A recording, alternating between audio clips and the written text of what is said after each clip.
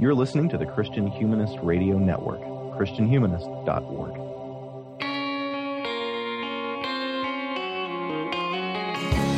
This is the Christian Humanist Podcast, a weekly discussion of theology, philosophy, literature, art, and other things that human beings do well. And now your hosts, David Grubbs, Nathan Gilmour, and Michial Farmer. So the saying says, an elephant never forgets, standing in the concrete gate, swaying inside and insane. They walked over the ocean in their dreams, they dreamed awake until the lights grew dim, until the cop cars came. Everybody tells. Hi, and welcome to episode 148 of the Christian Humanist Podcast. I'm your host for today. My name is Michial Farmer. I'm an assistant professor of English at Crown College in St. Bonifacius, Minnesota. Joining me, as always or usual, is the professor of English at Central Christian College in McPherson, Kansas, David Grubbs. David, how's it going? Oh my gosh, it's so early in the morning and I've had so little sleep, so I'm just going to preemptively apologize for anything that comes out of my mouth in the next, hour or so. If our listeners are lucky, they will hear David laugh as Nathan and I heard him laugh minutes ago. It was excellent. The Nathan to whom I refer is Nathan Gilmour, who is an associate professor of English at, Emmanuel College in Franklin Springs, Georgia. I'm lucky I can remember my college's name, much less getting you guys down. How's it going, Nathan? I actually like that. I think I'll tell our college president when he introduces himself, on fundraising trips, to say, I'm the president of Oh Man, Emmanuel College. Oh, baby. Well, our topic today is the first of our fall triptych. We always do a three-part series of related episodes, and this semester our series is going to be Robin Williams movies. Williams, of course, committed suicide at the beginning of August, which really bummed me out.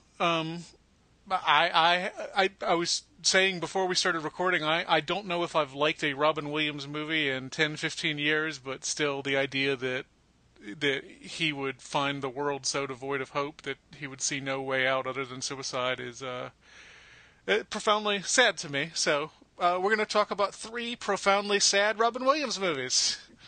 That'll cheer everybody up, right? Oh, yeah. Hey. And we're starting with Terry Gilliam's 1991 movie, The Fisher King, which was a big critical splash when it came out, and I'm not sure to what degree it has maintained its popularity. So, if you haven't seen this movie, we are going to spoil the heck out of it. So you probably want to watch it first. And the place to do that online is this website Crackle, which is crackle.com. I thought you were supposed to have to watch ads with it, but I didn't get any ads. Did you guys get ads when you watched it? Oh, I did when I watched it. Okay, I have an ad blocker on my browser, so it apparently did the trick. Oh, I got there you go. So many ads. Yeah, so many ads. So install ad blocker for Firefox, and you won't get those ads. But that is crackle.com. The Fisher King is available for free there. I think you can also buy it digitally on Amazon for like $10. Or of course, you can get a DVD from places that still give DVDs. Although, David, you didn't have much luck at video stores. Is that right? Yeah, no, but my local video store mostly stocks terrible horror movies. So I just still can't believe there's still such a thing as a local video store in 2014. But yeah, we got one. The dream of the 90s is alive in McPherson. Yeah, it's not as cool as the ones in the 90s, though. Not all of the unfiled VHS tapes just sort of piled randomly on a shelf, like a flea market or something. This is way too organized. I'm sorry. Ambiance. Well, I assume The Fisher King is the sort of movie medievalists live for because it lets you guys show off your erudition about an area most people don't know much about or care much about, except when there's a movie, right? My knowledge of the myth of the Fisher King pretty much begins and ends with Eliot's The Wasteland. So, David, why don't you educate me and our listeners about who exactly the Fisher King is and how Gilliam's movie adapts and uses that legend? The Fisher King is, as one could, easily infer from looking at the cover of this of this film, or the main poster for it. In the Fisher King logo, you see a little medieval-style cup with light glittering off of it, and then the tagline for the movie.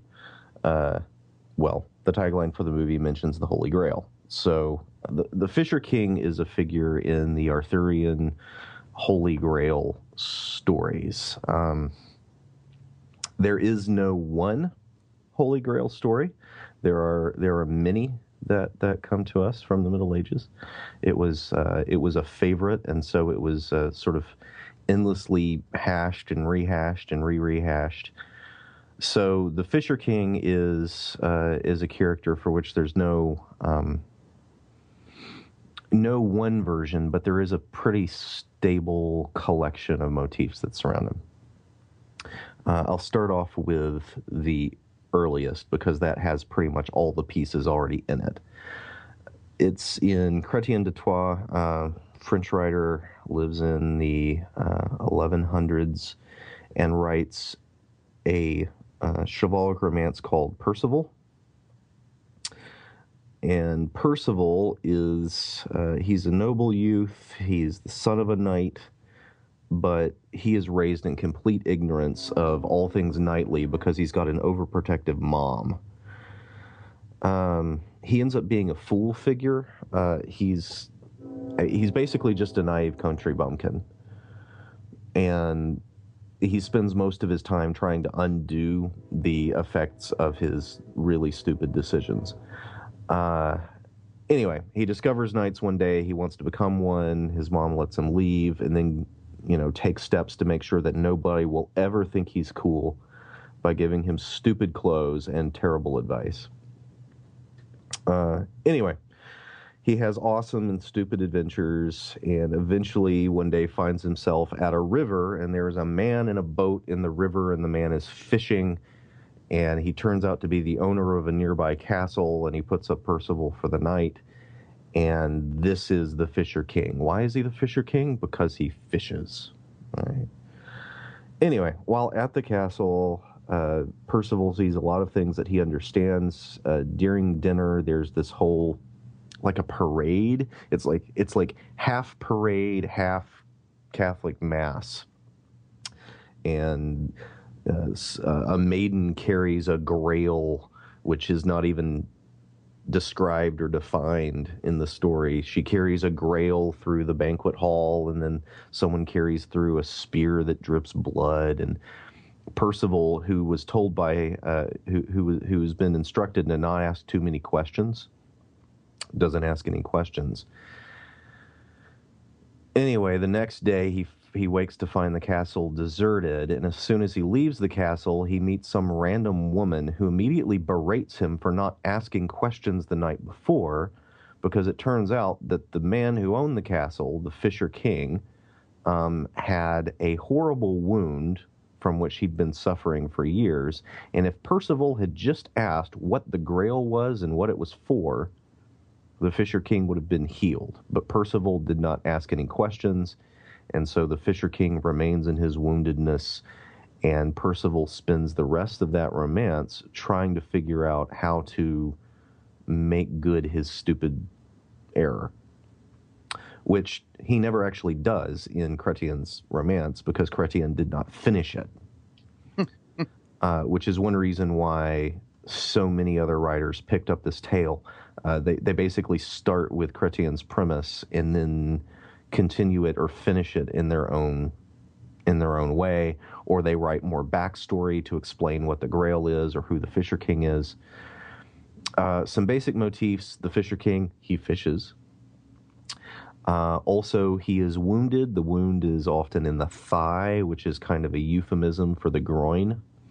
And we can see this because the woundedness of the Fisher King not only results in him being unable to fight and do other kingly things, but also it affects the fertility of his land. Mm-hmm. So the Fisher King is the king of the wasteland, and the wasteland is a wasteland, because an infertile land, because the Fisher King himself is wounded, is maimed. Right. And this is one of those places where the king has two bodies. Mm-hmm. Exactly. And also all of that, James Fraser, Golden Bough stuff in which kingship and fertility go together. And yeah, if you really kind of want to see these things connected, you can watch, among other things, you can watch the movie Excalibur. And in the Grail sequence in Excalibur, there's a very clear connection between Arthur's fertility and the Holy Grail, because they sort of mash up the Grail quest with Arthur as a cuckold, Arthur as one who is being sexually betrayed by his wife and his best friend. And so, in that movie, those things are put together. So what does that have to do with this movie? Frankly, it's a little unclear. There's a scene in which Robin Williams, who is called Perry in the film, I think a pretty clear reference to Percival, who is the knight who seeks the Grail. Perry is lying out in the park naked with, the Jeff Bridges character, Jack. And he tells a version of the Fisher King story, which has a grail in it and has a wound in it, except instead of a wound in the thigh that affects the fertility of the land, it's the grail appears in fire. And so this man reaches in to try to grab the grail, and the grail disappears, but he is himself burned. And so there's a wound that comes from that hubris. Mm-hmm. And then there is a fool character who shows up in the story, who finds the grail, but there's no quest. The fool just sort of walks up and grabs a cup and gives the guy a cup of water, and he seems to have some kind of amazing, miraculous perception because he is a fool, right? He can see things because he's a fool. Well, that's kind of Shakespearean, right? Yeah, but precisely the opposite of the function of the fool character in all the chivalric romances that connect with the Grail story. Percival is a fool, and his foolishness does not give him a kind of insight over those who are too sophisticated. It actually puts him at the mercy of pretty much everyone, and it's his foolish mistake that leads to the misery of the Fisher King. The prolonging of the misery, not the ending of the misery. So there's some significant differences. And the other question is, who is the Fisher King in this movie? Who is the Grail Knight? And our two main protagonists, because there really are two main characters, are our two protagonists a little bit of both? Yeah, and I think it's significant, too, that, although Perry's version of the narrative that he tells in Central Park doesn't involve the question, at the end of the movie, and listeners, this is where the spoilers start, so just get ready.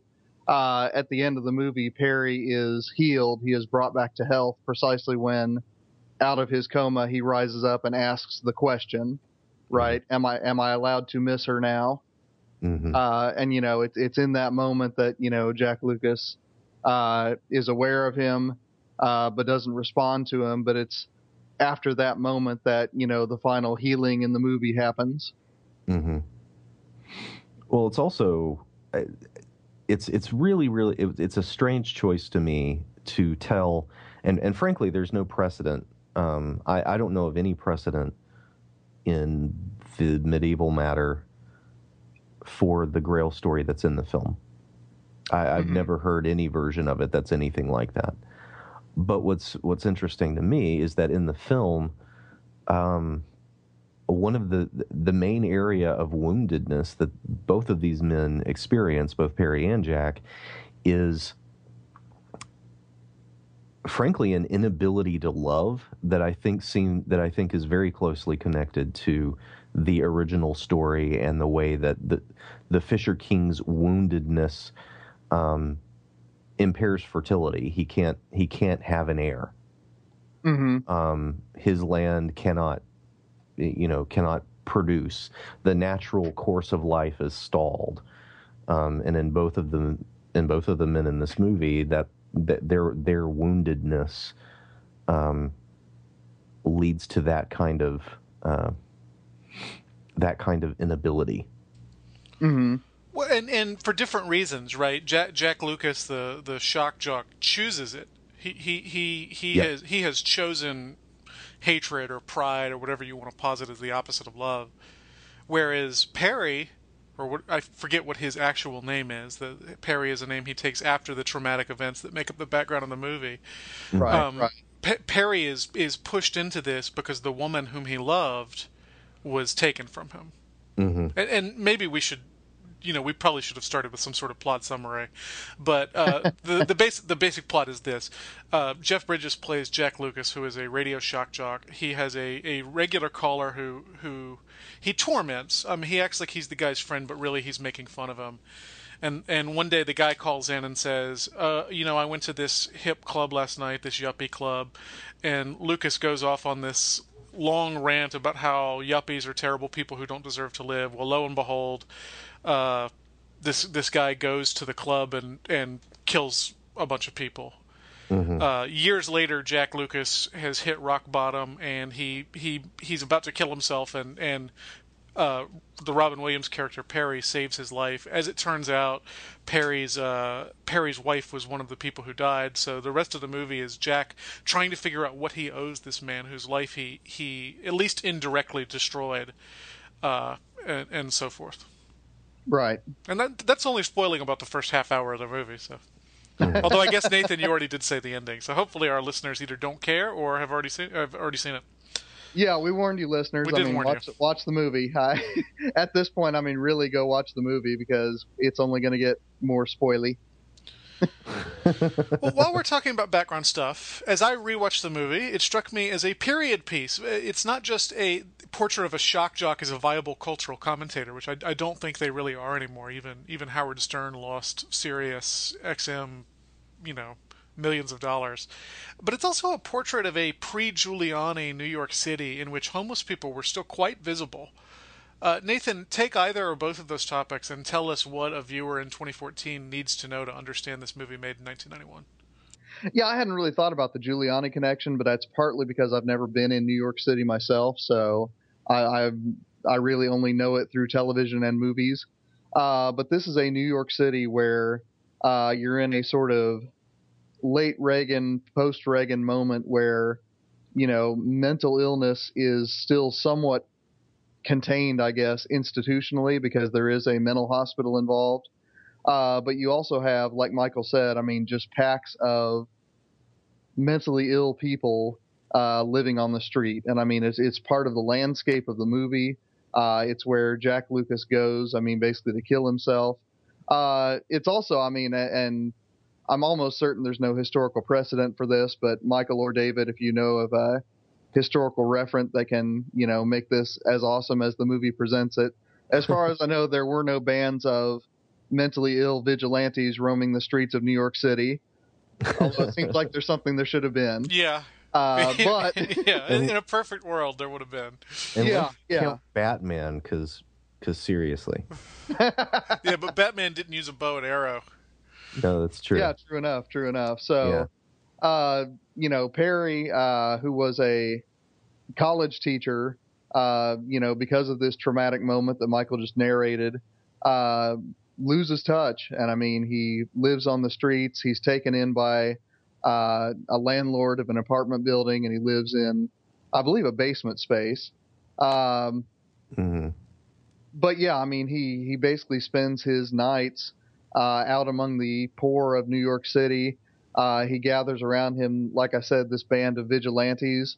And what's interesting is a couple things. One is that these are the people who are Jack's deliverance when, a gang of criminals, and criminals is probably a little bit too generous. Basically a gang of young men with nothing better to do decide that they're going to find a homeless person, and it's Perry and his band of vigilantes who save him. But then on the other hand, on the other end of the movie, when Jack Lucas is starting to ascend back into the world of the entertainment industry, one of the ideas that gets pitched to him is, let's make a show about zany homeless people who enjoy being homeless. And on one hand, utterly tone deaf, but then you realize that that's exactly where Jack has been living for most of the movie. So it's one of those bizarre things. Now, on the other end, the ecology of this movie is just fascinating because, like Michael said, you've got a Howard Stern style shock jock who is, this celebrity making all sorts of money, young girlfriends, the whole shtick,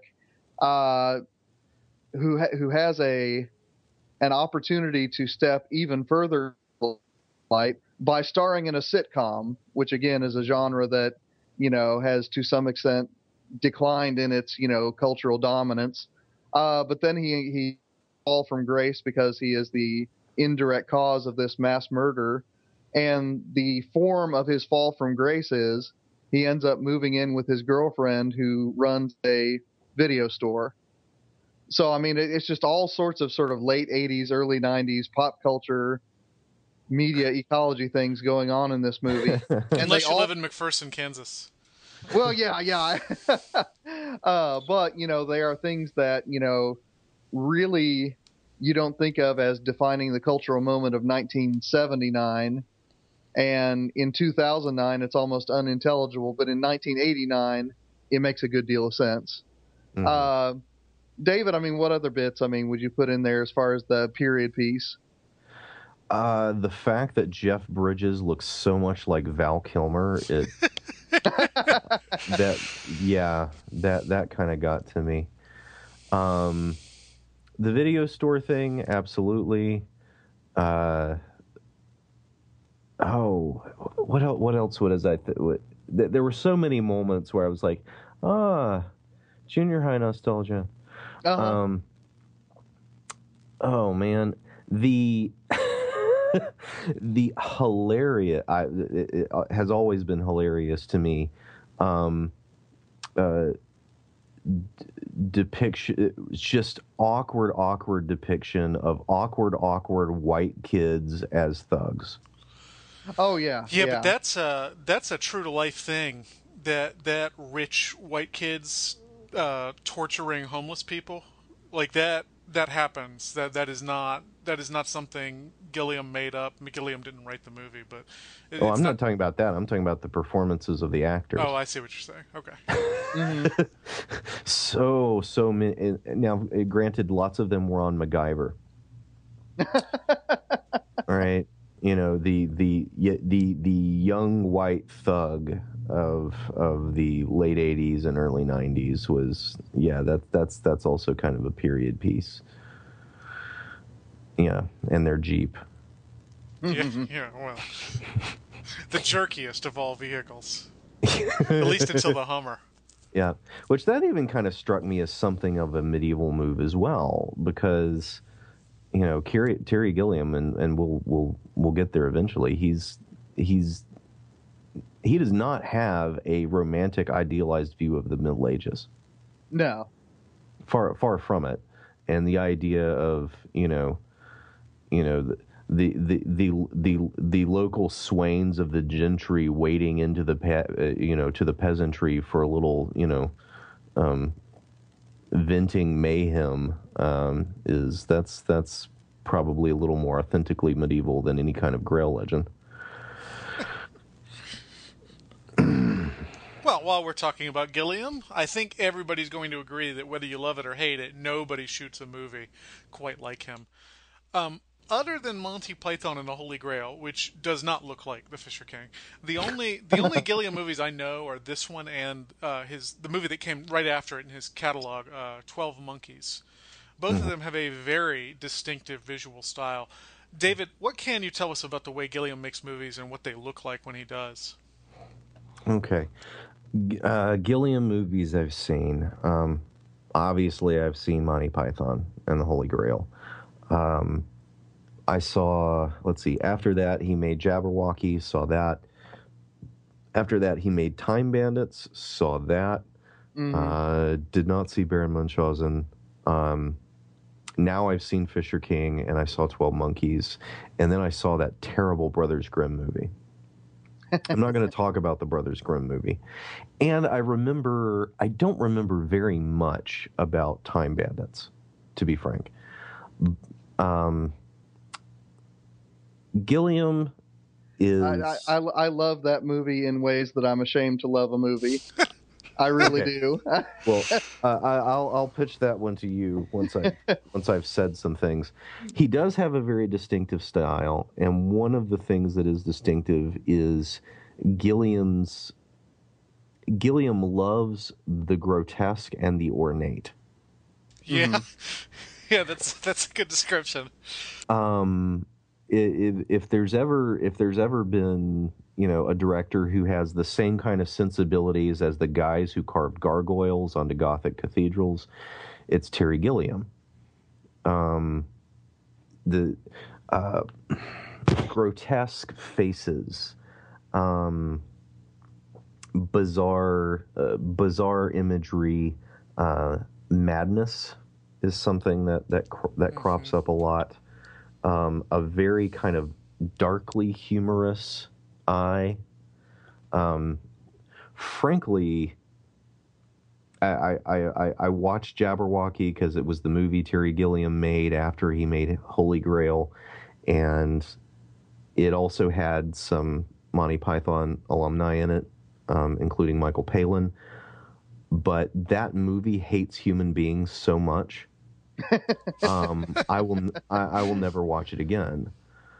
Well, I have to say, after we watched this, not late at night, but it was dark, and afterwards, my wife, who I should say, by the time this airs, will be a doctor.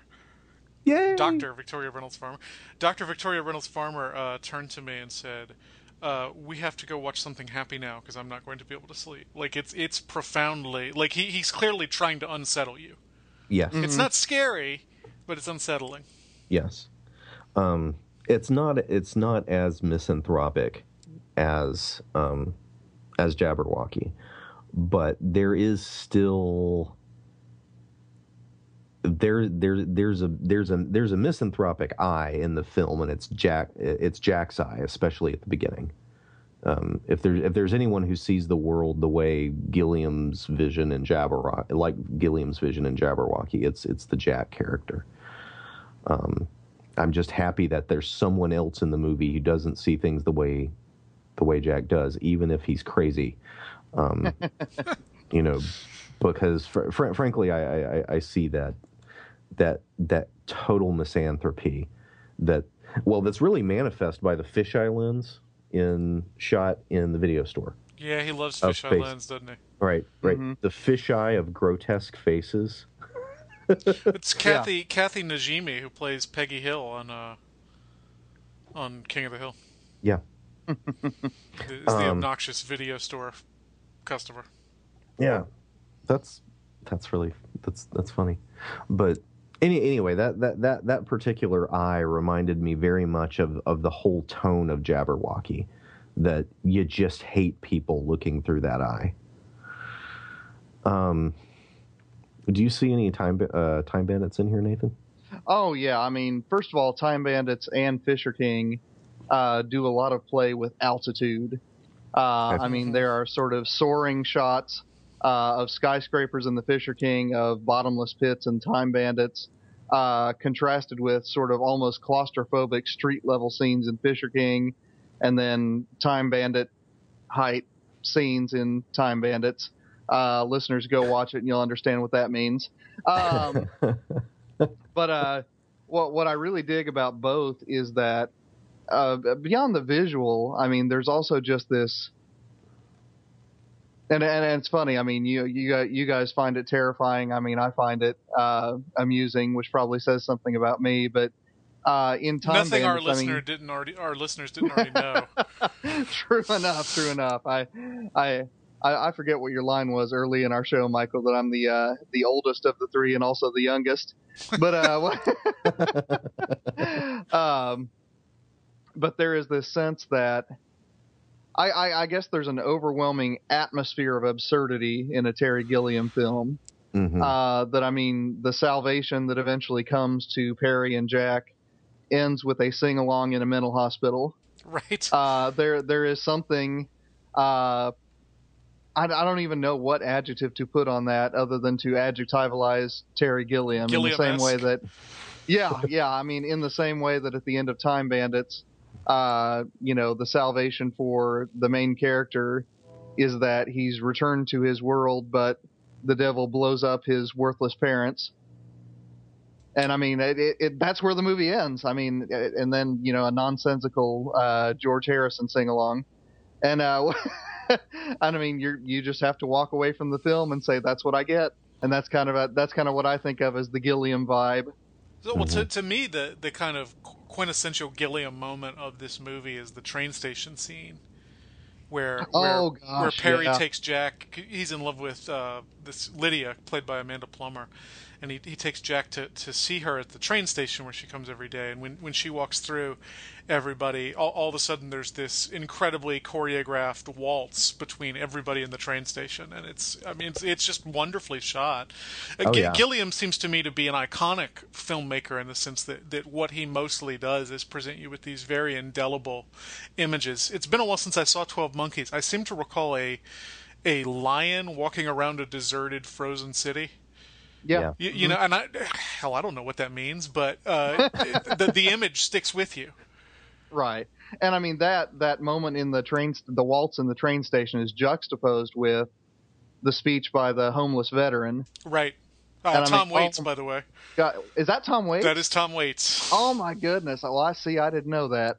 I mean, so again, I mean, it's this wonderful, I would say surreal, glorious moment juxtaposed with this utterly cynical speech delivered by Tom Waits, I just learned.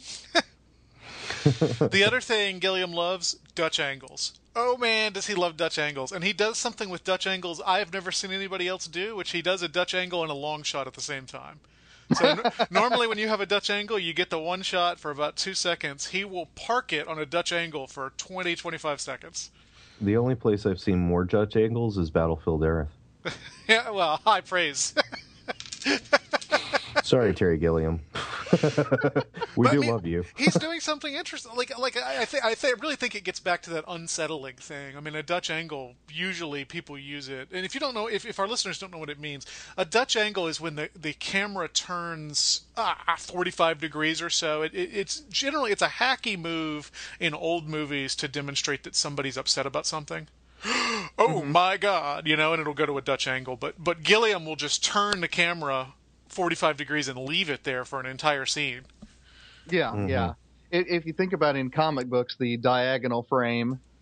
Yeah. And there's something kind of comic booky about The Fisher King, isn't there? Oh, yeah, yeah. Mm-hmm. And certainly about 12 Monkeys. I don't know about the other ones. Mm. Well, Nathan, in our pre-show prep, you made a connection between The Fisher King and Dante. Our longtime listeners won't be surprised by that because you connect everything to Dante. But in what ways does the plot line of this film function as a kind of purgatory for Jack Lucas? All right, so listeners, this is the point where really you've got to pause and go watch the movie because I'm going to spoil the rest of it at this point. When Jack Lucas basically enters into video store world, it's because his own arrogance and his own hatred of humanity have driven him there. The fallout of his misanthropy have finally driven him beyond where even the jaded public will accept it. And he is in this, like I said, I mean, porn-heavy video store purgatory. The way that he is educated out of that is by a series of narratives that basically train him to desire differently. And part of that is his relationship with Anne, his girlfriend who owns the video store. She is not young. She is not glamorous. But boy, does she ever love him. And she lets him know that. And she is, at the same time, his mother and his lover. She is trying to get him saved in a strange sort of way because whenever she opens her mouth, some sort of weird quasi-theological mumbo jumbo comes out. About the devil making man and God making woman. Yeah. You're like, what? So on one hand, you've got that. I mean, you've got this most unlikely Beatrice figure, who is sort of the anti-Beatrice, but who is nonetheless leading Jack to his salvation. On the other hand, like David has already said, you get Jack stepping into the roles simultaneously of Percival and the Fisher King. He is one who is wounded, but who also seeks to help someone else who is wounded. I think that dialectic between those two realities is something that plays out. It's not dissimilar, I think, to the strong emphasis throughout Dante's Purgatory on prayers for the dead and prayers from the dead. It's one of those things where people are lifting each other up by virtue of divine grace. And then finally, I mean, the scene where Jack has to break into the house to steal the Grail, and it's one of those things where it never gets explained why he has to do that, and that's one of the strong points of the film. But he does. He dresses up like Perry, which is also significant. He uses a grappling hook to break into this New York City eccentric man's castle-shaped house, which, by the way, I mean, again, thinking of Terry Gilliam, the absurd climbing scene is also something that's a strong feature of Time Bandits. But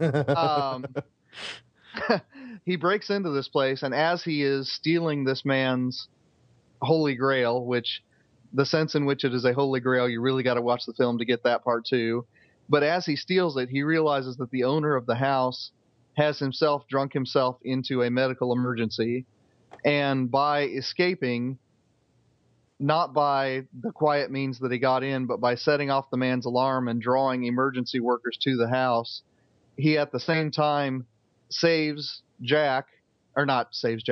Perry, who has said that he needs the Grail. He saves the old man by drawing an ambulance to his house, presumably, and saves his own soul by taking this risk of, being caught and arrested and so on and so forth. So it's one of those things where so many things in this plot line are pointing towards the re-education of Jack's soul. He has to care about someone other than himself, and ultimately he has to learn to care about himself rather than his image, and ultimately he has to care about presenting an image to people who are important rather than the rapacious listening public, and ultimately he has to care about the public enough not to be the Jack Lucas that he used to be in order for all these things to happen. So like Dante, it is this multi-layer story of salvation.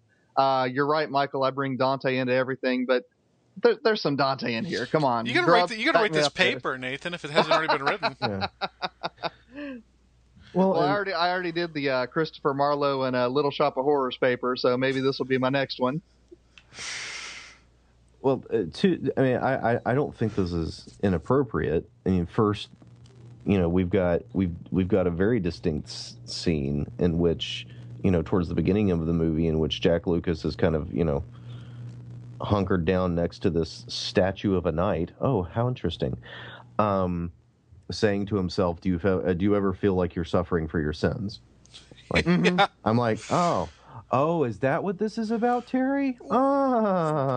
The symbolism in this movie is so heavy-handed that I think what I said to Victoria was Matt Weiner, the creator of Matt Weiner, excuse me, we always call him Matt Weiner because he's such a wiener.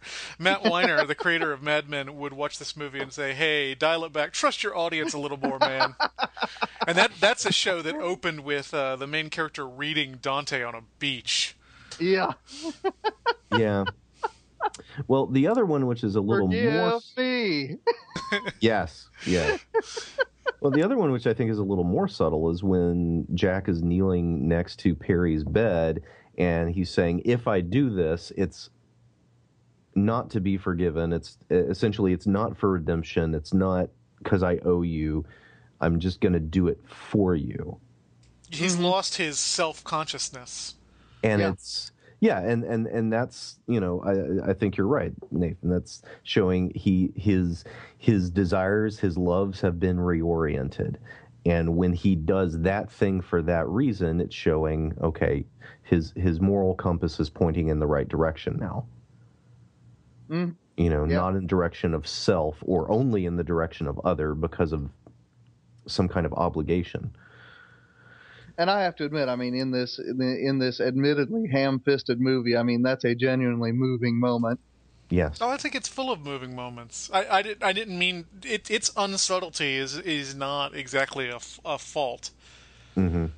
Well, and let's be fair, the Grail romances were pretty much allegorical from the get-go. I mean, there was no pretending in the Middle Ages that the story might just be for fun. Right. Well, like I said, I think of Gilliam as a iconic filmmaker, and I mean, icons aren't subtle either. No. It needs to be blatant. That's what he's up to, and I mean, to me, a little bit of that goes a long way. This isn't a movie that I see myself watching every 6 months, but I think it's a good experience. Is he writing in large characters for the hard of seeing? He certainly believes himself to be. Mm-hmm. I'm not sure anybody is hard of seeing bad enough to not be able to see some of this imagery. Like Nathan said, the "forgive me" is pretty heavy. Yeah. As well as the frequent use of the song "I Got the Power." Oh gosh, yeah. Let's talk about marking it as a 91 period piece. The only thing I would correct about you is I'm not sure Anne is supposed to be Beatrice, because she kind of falls away the way Virgil does. Like she gets him started on this, but it's Perry who takes him into the highest realms. So I would say Perry is his Beatrice. Oh, then let Perry be Bonaventure, because I mean he comes back to Anne. All right. Well, you get your reason back. You're the Dante expert. Oh, I'm not that, but compared to me, I just want to stick up for Anne. That's all. Yeah. Well, I mean, while we're talking about that, at some point we do need to talk about the performances in this movie. Williams was nominated for a Best Actor Oscar. He didn't win. Mercedes Ruehl, who played Anne, did win the Best Supporting Actress, and she won a whole bunch of other awards. Jeff Bridges was nominated for a Golden Globe. I think Amanda Plummer was nominated for a few smaller awards. David, do you think they deserve these nominations? How would you characterize the main performances here? I don't know. This is really, really, really, really tough for me. First, because I really, really like Jeff Bridges. I mean, Jeff Bridges could just sort of like walk on screen and like read a phone book. And I'd enjoy it. So you're saying you liked The Big Lebowski? Yes, I have no critical distance. I have no critical distance. But he really holds the movie together. Yeah, he does. He does really together. His vulnerability bit, right? His that moment really hit home, and now I am no longer the big boned, big voiced man. Maybe he makes the same face in every one of those moments, but every time it gets me, right? For whatever reason, that performance works for me, so I don't have any critical distance there. Robin Williams, I think, is really strong. He's funny, but he's not always funny when he's trying to be, when he's working at being affecting. He does that, but I've always thought he was a good actor. Everyone else, I don't know, but then I don't know what the field looked like in 1991 in terms of who to give awards to. Okay, here we go. So Hopkins beat Robin Williams for Best Actor. Okay. Best Supporting Actress, Mercedes Ruehl won against Diane Ladd for Rambling Rose, Juliette Lewis for Cape Fear, Kate Nelligan for The Prince of Tides, and Jessica Tandy for Fried Green Tomatoes. Of those, I have seen Cape Fear. Oh, wow. That was a big year. Yeah. And then Jodie Foster won Best Actress for Silence of the Lambs. She wouldn't have been up against Mercedes Rule because Mercedes Rule is a supporting actress. So. Well, that was also Thelma and Louise. It was also Robin Hood, Prince of Thieves, which was probably not nominated for any of those things. I love that's your go-to. Point How many medieval Wow. movies do you think get made every year, David? Yeah, but also Last Boy Scout, right? That wow, that was wow. Okay, It was the year sorry. of the villain, that's for sure. Between Silence of the Lambs and Cape Fear, both being nominated for Best Actor. Yeah. Oh. Anyway, so that's what she was up against. I don't know if that means anything to you. It means almost nothing to me because the only thing I've seen that Mercedes Rule was against was Juliette Lewis and Cape Fear, and I didn't like Juliette Lewis in Cape Fear. So yeah, I mean it was a pretty good field, I gather, but I couldn't say because I haven't read most of or seen most of the movies that Rule was up against. It's funny, she hasn't done much since then. I mean, she's done some things, and I think the thing I knew her from was she plays Frasier's unpleasant boss on Frasier. In like 5 episodes. Other than that, I'm not sure I've ever seen her in anything other than this. This did not like launch her into the superstar spectrum the way you might expect a Oscar winner to be launched. Right. Mm-hmm. Can I ask a kind of? I hope this doesn't come across the right way. Maybe this is kind of a terrible question, but can you tell the difference between Robin Williams' Perry character and many of his others? Oh, goodness. It's a good question. Because to a large degree, the way he plays Perry is the way Robin Williams does the, now I'm being silly, now I'm being crazy, now I'm being tender and funny, now I'm saying slyly witty things. Now, It's a little toned down, which is a crazy thing to say about a portrayal of a insane homeless person.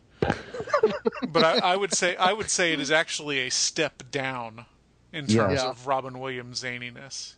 Okay. I think really what we're dealing with here is it's the perfect role for him to play because it requires what he does very well, which is very big and very small at the same time, right? Mm-hmm. And he's the perfect actor. It's very difficult to imagine anybody but him playing the Perry role, don't you think? Oh gosh, yeah. I mean, Bridges is really well cast for his role as well, but you can imagine other people. You could imagine Nick Nolte or somebody else who was big in 1991 playing Jack Lucas. Okay, but the Williams role is just perfectly cast, and I think it's one of his very best performances, precisely because there's both sides of that, but you don't get whiplash. It's like he's hiding the sad small part inside the huge zany part. Mm-hmm. So basically the impression that I had of Robin Williams just normally. Yeah, probably. Okay. I mean, it'll be interesting as we watch the other 2 movies we're watching for this series and see how much his portrayal changes. I think what we're going to do as we go through them is we're going to see a decreasing level of zaniness. Mm-hmm. But that'll be a question. Although we're stepping back in time for the next one. Yeah, that's true. We're not going in chronological order. Ooh, what are we talking about? Our listeners will have to wait and find out.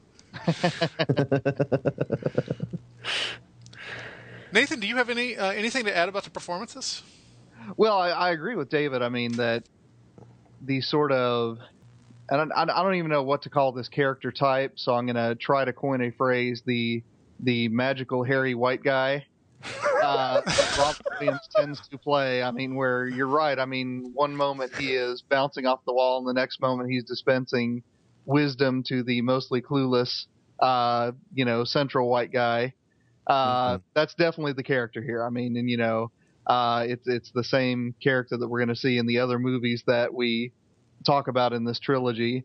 But I think it's interesting that, you do have, like I said, I mean, Mercedes Rule, I have seen those other movies and I don't remember any of those roles that you just mentioned. So, I mean, I think there's something to say there. I mean, even before I started rewatching this movie for this episode, her performance in Fisher King is one that I knew that I was going to talk about before I reviewed the movie. She's quite good. I mean, she like Williams is playing a rather broad part. She's kind of a stereotype. She's this angry. I assume she's Italian American in the movie. Maybe she's Latina. I don't know, but she's this angry ethnic woman, and nevertheless hiding this real core of humanity inside the part where you really feel for her because she's stuck loving this deadbeat, who's cruel. Yes. Mm-hmm. So I mean, I think, I mean, first of all, I mean, I love Jeff Bridges in this movie. I mean, it's one of those things you know, I mean, this and, you know, Big Lebowski, I mean, those are, for my money, the defining Jeff Bridges roles. What about Tron, Nathan? Yeah, not so much. I mean, since that was basically, you know, let's just do Lebowski again. Yeah. I have no critical distance from Tron either, so. So I mean, I definitely think that, you know, Mercedes Ruehl is the come out of nowhere performance in here. I think Robin Williams is playing a character that he has played before when he does this movie, and he will again. And you know, like I said, I think this is one of Jeff Bridges' defining roles. So I mean, as far as the acting goes, I mean, I think that you've got some really strong characters here. And then because it is a Terry Gilliam film, a lot of the other characters, as long as they are big, which they are, they also work in this context. So, you know, you get the cabaret singing homeless person, as IMDb identifies him. There's no nuance required for that. He has to be big every time he's on the screen. He is. You get Tom Waits with that wonderful speech. He delivers it nicely. So I think that, you know, as far as the execution of this film, I mean, it does it well enough to do what Terry Gilliam's after. I would say Amanda Plummer is the weak link. Yeah. Her performance doesn't have the nuance that the other big performances have. She plays a klutz, and I don't know. I believe she's British, and she's putting on an American accent, and it's a very grating American accent to me. But I've also never liked Amanda Plummer, even in Pulp Fiction. Can I say that I really, really didn't like that whole subplot? You can say whatever you want, David. This is your show, man. Okay, I feel like it's like I'm saying, yes, I didn't like, you know, like the second main thing that the movie is interested in, but you didn't think that the scene where Williams is walking her home and she says, here's what's going to happen. You're going to sleep with me and never call me again. And she goes to this long speech. It's like 12 times as long as I just made it. And then he keeps trying to object, and then he finally comes out and says, I'm not going to do that, and I don't drink coffee, or whatever else he says. I posted it when he died to the blog. But I mean, I would say before David jumps in that Williams saves that scene from Plummer. Oh, no, I wouldn't say she's great in it, but he's criticizing the whole plot, and I would say that plot is worth it for that scene, which to me is the most moving thing in the whole movie. This vision of this man trying to love again. I'm not going to deny that, but it felt, and maybe what I'm feeling is the weakness on her side, but I don't believe it. All right, no matter how well Robin Williams delivers that speech, I really, really, really don't believe this woman falling for the homeless guy on the first date. You know, he's a tiny little hairy man. Oh, come on. My wife says he's handsome. Oh, okay. Well, maybe I'm just not, you know, assessing him rightly. To be fair, I don't know that she knows he's homeless. Okay, all right. Maybe I'm just carrying too much of that in with me, but I don't know. It feels too soon to me, if that makes sense. I feel like that's something that should develop more. And okay. And it's like, it's too fast, which the movie feels it too, which is why it has to interrupt it. You're right. That plot is kind of undercooked. It can't, the movie, if that would have been enough, the movie could have ended there. But the movie knows the movie's not about him and her. It's about Jack and Perry. Yeah. Right. And I don't know, for whatever reason, I felt that to some degree it was a distraction from what I felt the movie was about. But, I don't know. But the movie's trying, it has two protagonists, it has two hero arcs, it has two redemption stories. It has too much. How do you make that work? There's so much doubling going on here.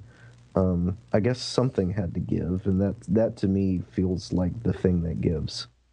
And it is kind of the most conventional plot. Mm-hmm. I mean, his being, we keep calling him homeless. He's actually not homeless. He lives in a basement free of charge, but okay, he presents as homeless. Right, and he also leads a band of homeless, mentally ill vigilantes. I just had to say that one more time. Right.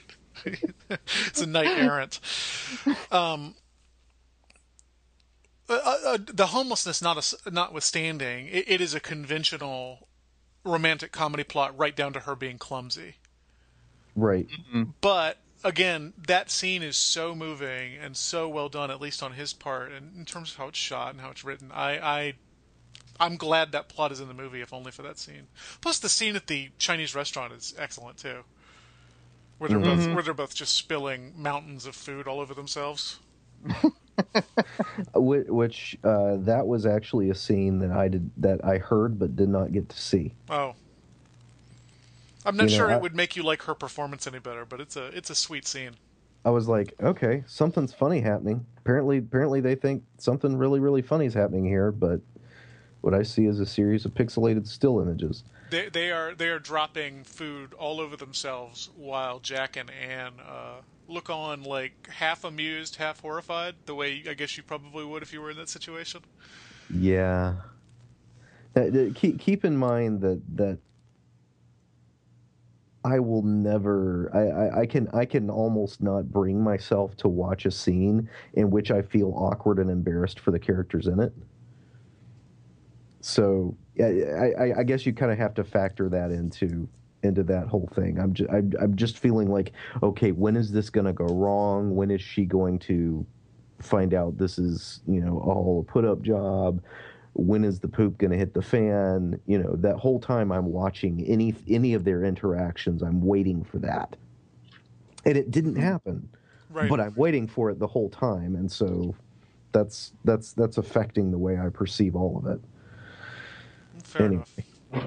Okay. Well, I'm sorry. No, you don't need to apologize, David. Forgive me. After what I said about Lovecraft last week, after my tepid disdain, according to one of our listeners. Let's end this episode as we usually end these single text episodes. Let's go around the horn and say other things we found interesting in the movie. I'm sure we still have plenty we could talk about. Gilmour, let's start with you. All right. Well, I mean, it's kind of something that I've already tipped my hat to. But one of the things that I found most fascinating about this is the invisibility of the poor in this movie. And it's one of the things that didn't really fit into any of the sort of film critical questions that we were engaged in. But the fact of the matter is that when Jack goes out to kill himself, you get the sense that he's trying to go out into a place that is abandoned so he can be alone when he dies. But it turns out that that area of town is just dense with people, but people that he never sees before. And as the movie rolls on, you come to realize that whether it's in Central Park or whether it's in the slums or whether it is really in any part of this movie, there's a sense in which people from Jack's old walk of life simply can't see poor people. And of course, the Tom Waits speech is sort of the culmination of that. The upshot of the speech, and I won't ruin it by trying to perform it here, but he says that his role in the universe is to take people's change in his cup so that they don't have to look at him. And what that serves for people is a reminder that there is a world that they don't want to be a part of, so they'd better not step out of line or they'll become part of it. And what is just incredibly sad about that is that his role in the economy of this universe is precisely not to be a human, but to be, I believe in his words, a moral traffic light. Mm-hmm. And then, of course, I mean, you get the scene at the very end where Jack Lucas is once again rising to prominence, and what the company wants him to do is a sitcom based on these people that in the scene just before he had pretended not to see, even though this was one of the people he had actually become friends with over the course of the film. Now that he is Jack Lucas, media personality again, he can't see homeless people again. So it's one of those things that it runs all the way through the film, and if you watch the film with your eye on that motif, it's a really strong critique of sort of the consciousness of other people when they are not part of the world in the sort of existentialist sense that you inhabit. So watch the movie once for all of the groovy medieval stuff, then watch it again so that you can see how people don't see the poor. David, what do you got? One of the things that we haven't mentioned so far, and I hope I'm not stealing your thunder, Michael, is the Red Knight. Oh, yeah. Which whenever Perry seems to get close to the achievement of a goal, whenever when he's given his great speech to the girl, and other critical moments in the film, he has a vision of a knight garbed in red, and it's incredibly ornate, baroque. It's fantastic. The helmet, the just curly cues. I mean, I don't have all the words. I feel like I need to have like Lovecraft prose in order to describe the way the Red Knight looks. And he also spews flames. The flames and all the rest of it, and it's such an arresting image that you almost don't even care what it means. It has to mean, know. And eventually you figure out what in the film the redness of the night and the flame that he breathes signifies. Right, and it ain't good. It ain't good, right? Eventually you learn what it means, but one. It's just amazingly shot. Every scene that has the Red Knight in it is amazing. It's like your worst nightmare. Mm-hmm. Well, except you have your pants on. It's incredibly nightmarish. It's also a beautiful image. I mean, for a character who never speaks, who never has lines, and is essentially moving scenery, there's a lot of character I felt in the Red Knight.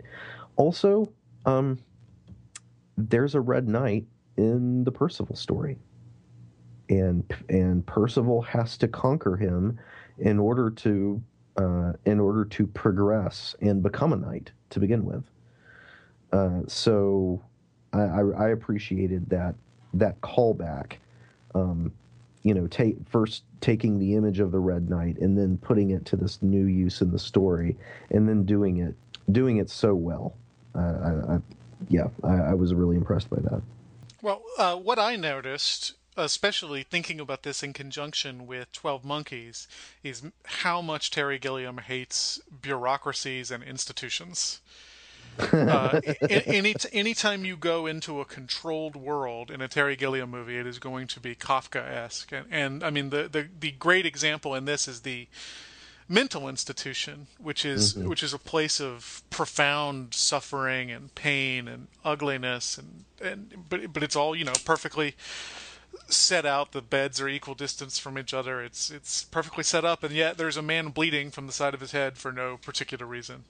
Right. And what fixes the mental institution is the song and dance number at the end. It's Robin Williams coming back to life and having everybody sing and get out of their beds and basically destroy the cleanliness of the place.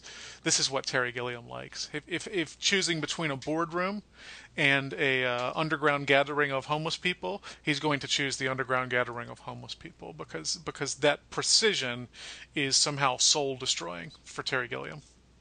Mm-hmm. I don't know if I have anything beyond that. Hey, that's good. Well, thanks for listening to our episode on The Fisher King. If you feel like we've left something out or given poor Amanda Plummer short shrift, please send us an email at thechristianhumanist@gmail.com or comment on our blog, which is christianhumanist.org. Nathan, what are we doing next week?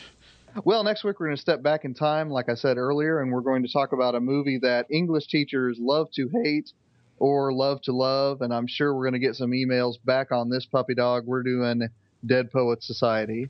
Well, that sounds great. Tune in next week to hear that, I'm sure, at least one of us complain about that movie and at least one of us try to defend it. I haven't seen it in so long that I'm not sure which side I'm going to be on. Yeah, I'm planning to rewatch it this afternoon so I can write up some show notes, so I'm looking forward to that. In the meantime, the Christian Humanist Podcast is a production of the Christian Humanist Radio Network. Our press liaison is Kristen Philippik. Our intern is Zach Schmidt. For Nathan Gilmour and David Grubbs, this is Michial Farmer saying, let your sins be strong and let your faith be stronger. So the